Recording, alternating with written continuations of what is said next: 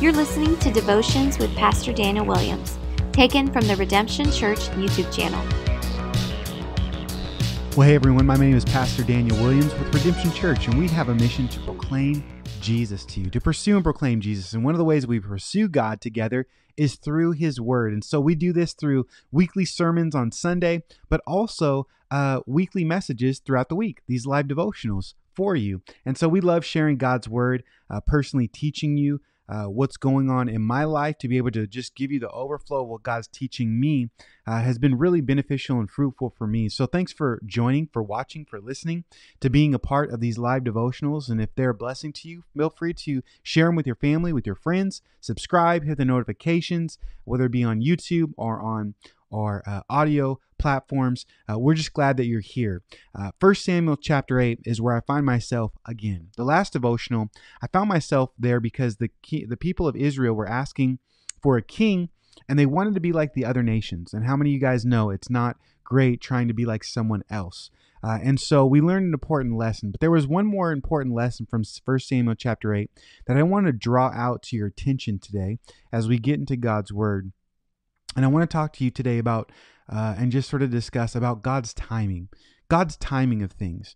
It's ironic that this is actually a topic that many of us struggle with because God is outside of time. He's the Alpha and Omega, right? He knows from the beginning, from the end, and His timing is always perfect. We see that in Scripture. One example of this is Jesus and how He came as man, God with us, fully God coming fully man, and the way and manner of which He did it, it was the perfect timing. Galatians 4, chapter 4, verse 4 through 5 talk about this, that it was God's unique, perfect timing, that Jesus came at the right moment, the right time, and it shows us that God has a plan. We need to have this perspective in our mind because oftentimes we have a plan which contradicts God's plan. You see, we want the easy thing, the thing that's quick, the thing that's now, and God's plan is usually a little longer than our plan, and He tells us to wait. In fact, our Christian faith demands that we have patience and trust in Him, and it's quite hard to wait. We want things now, immediate, and our timing is always the easiest path. But man, God doesn't always give us the easiest path. God wants us to wait, and He actually says that when we wait upon Him, we'll renew our strength, that it's good for our faith. It's part of the fruit of the Spirit to have patience as we abide in Him. And sometimes even that God's timing helps us to abide in Him because we realize we are not God and He is. And so God is patient. God is patient. I want to remind you of that today as we get in the subject of God's timing, because I think most of the time we thank God for His patience when it comes to us personally, that He saved us, that He spared us, that He gives mercy, and He walks with us in our struggle and is very patient and a loving God. But yet when we apply His patience to our situations, it can make us mad. We struggle when we have to wait for God's sovereignty of working out His plan in other people's lives. Like, right? Don't things just revolve around us? But that's not how it works. Sometimes in our prayers, God doesn't tell us a no or a yes. He just says, wait. He's working out His sovereign plan and His good plan for His glory. And sometimes that requires certain things to happen in a certain way. So today I want to encourage you to wait on God's perfect timing in our lives. And that's the thing that got me thinking about this. In 1 Samuel chapter 8, Warren Wiersbe had a quote as I was just meditating on this chapter. He says this: the greatest judgment God can give us is to let us have our own way. Now, let me repeat that. The greatest judgment God can give us is to let us have our own way. There's another verse in Psalm 106:15 that says that God, He gave them their request, the people of Israel, but He sent leanness into their souls. God gave them their request. They were requesting a king, but then He sent leanness into their souls. Their request actually didn't benefit their life. They got what they wanted. Have you ever thought about if God gave you what you wanted in your timing, it may actually be worse for you and for your life and for faith? Sometimes it isn't our requests that are wrong, but it's the timing that's wrong. Sometimes getting what we want is just the wrong timing, which actually means it's bad for us to get what God wants for us. Have you thought about these things lately? I think about these things, God's timing and His delay of my prayers often, as it frustrates me thinking about it. I think that if I'm in God's will, he'll just do whatever I say now. But the reality is our faith actually teaches us the opposite. God is sovereign, and when we pray, we're aligning our hearts to his, saying, not my will, but your will be done, and not just for the request, but for the way that God wants to answer that request. If I'm honest, the reason I get upset about God's timing is because I have to wait, and I'm selfish. I don't want to wait. It's hard. You may experience this if you're single. It's probably hard for you to wait for a spouse. But can you imagine if you just settled and married the wrong person? Maybe it's God's grace.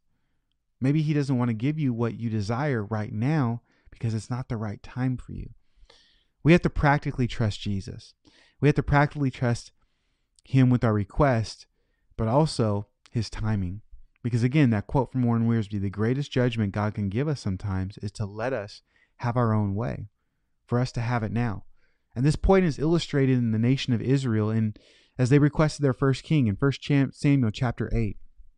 The nation requested a king from God, and they wanted to be like other nations. Now, that was their first problem. That was our last devotional, right? They're comparing themselves, which Paul says is not wise.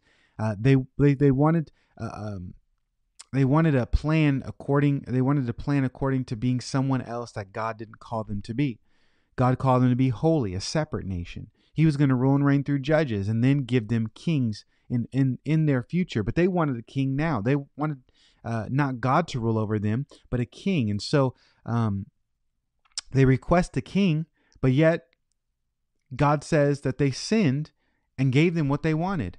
And they got Saul, which he was not a good king. In fact, Samuel warns them and says, man, this king's going to take. Are you sure you want this king? And they said, yes, we want it now.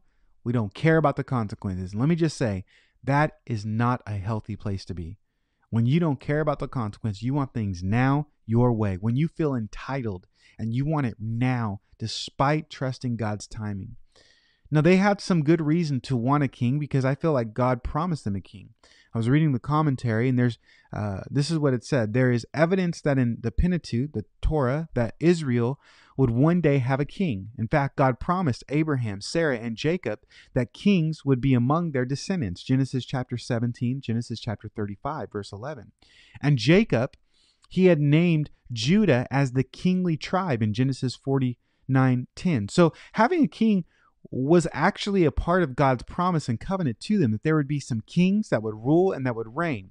Moses prepared the nation for a king when he spoke to the new generation, preparing them to enter into the promised land in Deuteronomy chapter 17, verses 14 through 21.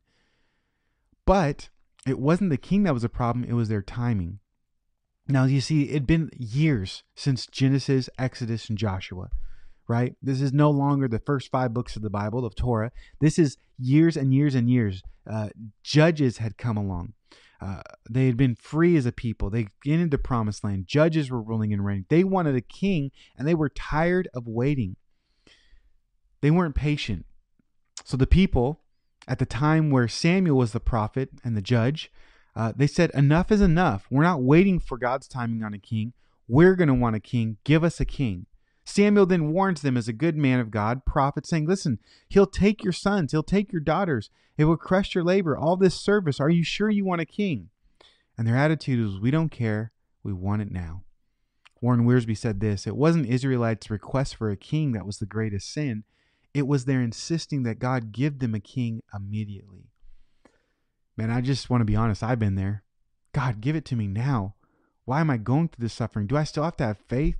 Why isn't my savings account larger? Why are we still struggling as a church? Why is this problem still happening? Why do I struggle with this sin? God, what about right now? Why can't you just do it? Recently God freed me, I think, at least I pray, about one big burden on my heart was to be on Sunday mornings as a church. And I just wrestled with God. God, I know that you want us and you're going to make a place and you're going to give us back to a Sunday morning spot. But I need to wait on your timing. I was being impatient. It was causing a lot of frustration. But through prayer, I just realized God has given us the gift of a space of the people in our church. And the ministry that we have is what from him. I need to trust that he knows what he's doing. And if he doesn't want us on a Sunday morning, I need to trust in that. It's been a common frustration because in the last 7 years, we've moved as a church 7 times. And so in the last 10 years, moving 7 times can be frustrating. Why don't I have a building, God? Why isn't this happening? Don't you want a place for your people? But yet he's faithful and provided and used our ministry to bear fruit. And I think about this as I go to see the beautiful people in our church and the struggles they deal with and the maturity that happens. It takes a time to walk with people and to see them mature. It takes time for restoration. I want God to work in their life amazingly now. I want to study and prepare a message, and I want that message to hit their hearts and then everything for me to change. But I've learned that it takes time to walk with people and to pour God's word and to pour love and to be patient with people. And God knows, and he is working, and he's working in our church. You know, we've been on Sunday nights. We're doing online midweek studies. God's working. People are hearing. I'm glad that you're listening. God knows what he's doing, and we have to trust him in that. I have to continually remind myself of this as I've been praying for spiritual awakening in Delray Beach. You know, I believe that God has called my family specifically to Delray Beach for a specific reason. And I realize that revival and spiritual awakening may not come even in my lifetime because it's not up to me and my timing. If it was, I would have had spiritual awakening 10 years ago when I first entered into this city. But it doesn't work that way. God knows what he's doing. I'm going to trust him, and I'm going to serve him, and I'm going to enjoy him in the midst of waiting. Because if I can wait on him, I'll get strength. I'll be renewed. I'll have fruit in my life. And so I have to pray, and I have to ask God, help me, Lord, even though when I don't see it, that I can trust you that you are working. Because patience and trust is a part of our faith. It's a virtue that we need. We must especially have faith to wait on God. And God wants to use some of these frustrating things in your life to minister to you, to build your character, for you to have fruit, and for you to grow in patience as well. Commentary, Warren Wiersbe, he said, the Lord had a king in mind for them, David, the son of Jesse, but the time wasn't right for him to appear. You could imagine this David was even a boy. So the Lord gave them their request by appointing Saul to be king. And he used Saul to chasten the nation and prepare for David, the man of his choice. The fact that Saul was from the tribe of Benjamin and not from Judah is evidence enough that he was never expected to establish a dynasty in Israel. Hosea chapter 13 verse 11 speaks about the situation, and the Lord says, so in my anger I gave you a king, and in my wrath I took him away. Sometimes it's not always best to get what we want, but it is best to wait upon God. May you be encouraged by that. May you wait on God's timing today. Even when you disagree, even when you want things now or delayed, God has a perfect time as well as a perfect way. We need to be careful when asking God for things that we also not just trust for his provision, but for his timing. It was the perfect time that Jesus came, and he will come to our situation in the perfect time, and he will never leave us or forsake us. He'll walk with us in the hardship to grow our faith so that we can bear fruit and even have patience and joy and peace through our suffering as we wait. We'll be renewed because God is with us. So wait on the Lord today. Know that God's timing is a part of the path of our walk with the Lord, and may he give us all patience as he continually works out his perfect plan in our lives. I hope that was a blessing to you. Man, again, thank you so much for letting me process and pray through things that God is teaching me and sharing the word. The nation of Israel, they were disappointed, and they breached their act of faith because they lost trust in waiting on God's timing. May we not do so. May we continue to trust God. And if he's given breath in our lungs, to praise his name, to trust him, to bring him glory. He knows what he's doing. He's at work in your life. And I'm glad to be a part of it. So thank you so much for listening to this live devotion, and we will see you on the next video.